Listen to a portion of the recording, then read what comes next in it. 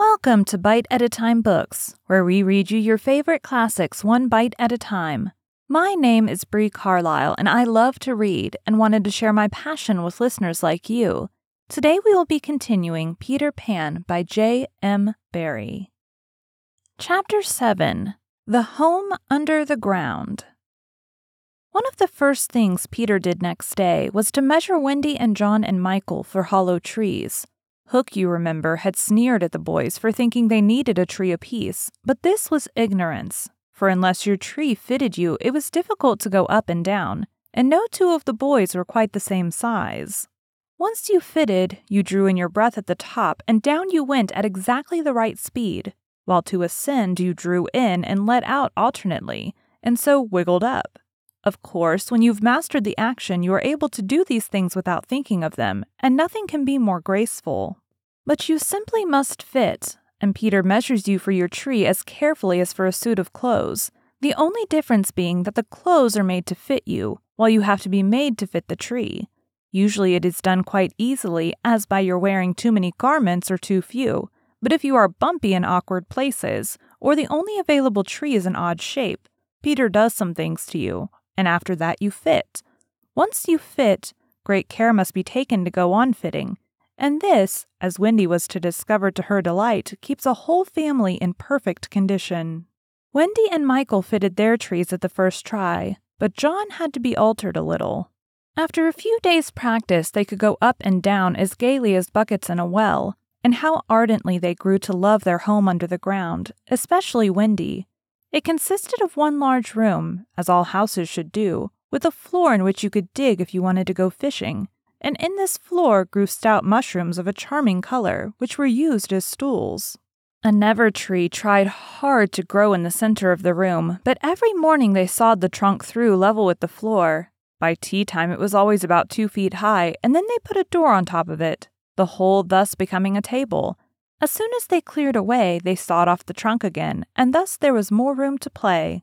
There was an enormous fireplace which was in almost any part of the room where you cared to light it, and across this Wendy stretched strings made of fiber from which she suspended her washing. The bed was tilted against the wall by day and let down at 6:30 when it filled nearly half the room and all the boys slept in it, except Michael, lying like sardines in a tin. There was a strict rule against turning round until one gave the signal, when all turned at once. Michael should have used it also, but Wendy would have a baby, and he was the littlest, and you know what women are, and the short and long of it is that he was hung up in a basket.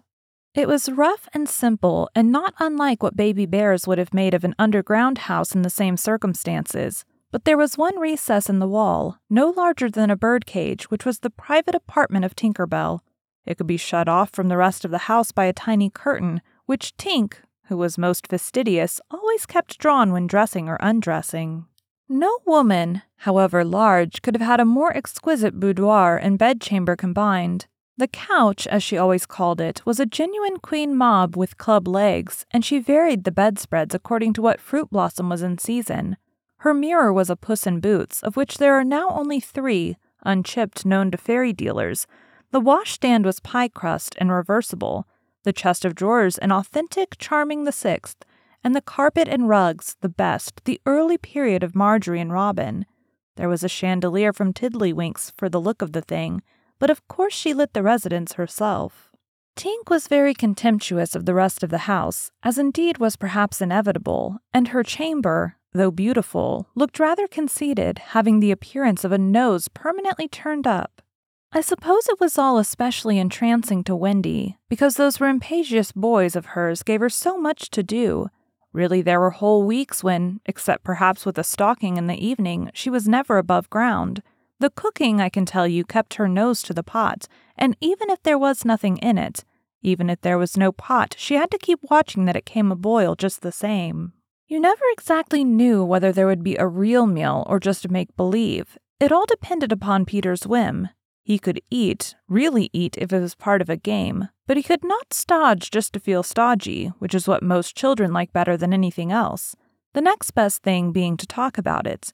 Make-believe was so real to him that during a meal of it you could see him getting rounder. Of course, it was trying, but you simply had to follow his lead. and if you could prove to him that you were getting loose for your tree, he let you stodge. Wendy's favorite time for sewing and darning was after they had all gone to bed. Then, as she expressed it, she had a breathing time for herself, and she occupied it in making new things for them, and putting double pieces on the knees, for they were almost frightfully hard on their knees. When she sat down to a basket full of their stockings, every heel with a hole in it, she would fling up her arms and exclaim, "Oh dear, I am sure I sometimes think spinsters are to be envied." Her face beamed when she exclaimed this. You remember about her pet wolf. Well, it very soon discovered that she had come to the island, and it found her out, and they just ran into each other's arms. After that, it followed her about everywhere. As time wore on, did she think much about the beloved parents she had left behind her? This is a difficult question, because it is quite impossible to say how time does wear on in the Neverland, where it is calculated by moons and suns, and there are ever so many more of them than on the mainland. But I am afraid that Wendy did not really worry about her father and mother. She was absolutely confident that they would always keep the window open for her to fly back by, and this gave her complete ease of mind. What did disturb her at times was that John remembered his parents vaguely only, as people he had once known, while Michael was quite willing to believe that she was really his mother. These things scared her a little, and nobly anxious to do her duty, she tried to fix the old life in their minds by setting them examination papers on it, as like as possible to the one she used to do at school. The other boys thought this awfully interesting and insisted on joining, and they made slates for themselves and sat round the table, writing and thinking hard about the questions she had written on another slate and passed round. They were the most ordinary questions. What was the color of Mother's eyes? Which was taller, father or mother? Was Mother blonde or brunette? Answer all 3 questions if possible. A. Write an essay of not less than 40 words on how I spent my last holidays, or the characters of fathers and mother compared. Only one of these to be attempted. Or 1. Describe Mother's laugh. 2. Describe Father's laugh. 3. Describe Mother's party dress. 4. Describe the kennel and its inmate. They were just everyday questions like these, and when you could not answer them, you were told to make a cross, and it was really dreadful what a number of crosses even John made. Of course, the only boy who replied to every question was Slightly, and no one could have been more hopeful of coming out first, but his answers were perfectly ridiculous, and he really came out last, a melancholy thing. Peter did not compete. For one thing, he despised all mothers except Wendy. And for another, he was the only boy on the island who could neither write nor spell, not the smallest word. He was above all that sort of thing. By the way, the questions were all written in the past tense. What was the color of Mother's eyes, and so on. Wendy, you see, had been forgetting too. Adventures, of course, as we shall see, were of daily occurrence. But about this time, Peter invented, with Wendy's help, a new game that fascinated him enormously, until he suddenly had no more interest in it, which, as you have been told, was what always happened with his games. It consisted in pretending not to have adventures, in doing the sort of thing John and Michael had been doing all their lives, sitting on stools, flinging balls in the air, pushing each other, going out for walks, and coming back without having killed so much as a grizzly. To see Peter doing nothing on a stool was a great sight. He could not help looking solemn at such times. To sit still seemed to him such a comic thing to do. He boasted that he had gone walking for the good of his health. For several suns these were the most novel of all adventures to him, and John and Michael had to pretend to be delighted also. Otherwise he would have treated them severely. He often went out alone, and when he came back you were never absolutely certain whether he had an adventure or not. He might have forgotten it so completely that he had said nothing about it, and then when you went out, you found the body. And on the other hand, he might say a great deal about it, and yet you could not find the body. Sometimes he came home with his head bandaged, and then Wendy cooed over him and bathed it in lukewarm water while he told a dazzling tale. But she was never quite sure, you know. There were, however, many adventures, which she knew to be true because she was in them herself, and there were still more that were at least partly true, for the other boys were in them and said they were wholly true. To describe them all would require a book as large as an English-Latin, Latin-English dictionary, and the most we can do is to give one as a specimen of an average hour on the island. The difficulty is which one to choose. Should we take the brush with the Redskins at Slightly Gulch? It was a sanguinary affair and especially interesting as showing one of Peter's peculiarities, which was that in the middle of a fight, he would suddenly change sides.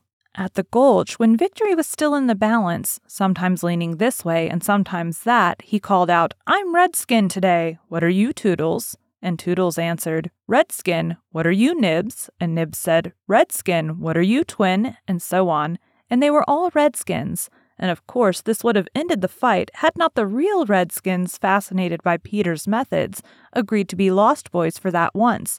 And so at it they all went again, more fiercely than ever. The extraordinary upshot of this adventure was, but we have not decided yet that this is the adventure we are to narrate. Perhaps a better one would be the night attack by the Redskins on the house under the ground, when several of them stuck in the hollow trees and had to be pulled out like corks. Or we might tell how Peter saved Tiger Lily's life in the Mermaid's Lagoon and so made her his ally. Or we could tell of that cake the pirates cooked so that the boys might eat it and perish, and how they placed it in one cunning spot after another. But always Wendy snatched it from the hands of her children, so that in time it lost its succulence and became as hard as a stone and was used as a missile, and Hook fell over it in the dark. Or suppose we tell of the birds that were Peter's friends, particularly of the Never bird that built in a tree overhanging the lagoon, and how the nest fell into the water, and still the bird sat on her eggs, and Peter gave orders that she was not to be disturbed. That is a pretty story, and the end shows how grateful a bird can be. But if we tell it, we must also tell the whole adventure of the lagoon, which would of course be telling two adventures rather than just one. A shorter adventure, and quite as exciting, was Tinker Bell's attempt, with the help of some street fairies, to have the sleeping Wendy conveyed on a great floating leaf to the mainland. Fortunately, the leaf gave way, and Wendy woke, thinking it was bath time, and swam back. Or again, we might choose Peter's defiance of the lions, when he drew a circle round him on the ground with an arrow and dared them to cross it. And though he waited for hours with the other boys, and Wendy looking on breathlessly from trees, not one of them dared to accept his challenge. Which of these adventures shall we choose? The best way will be to toss for it. I have tossed, and the lagoon has won.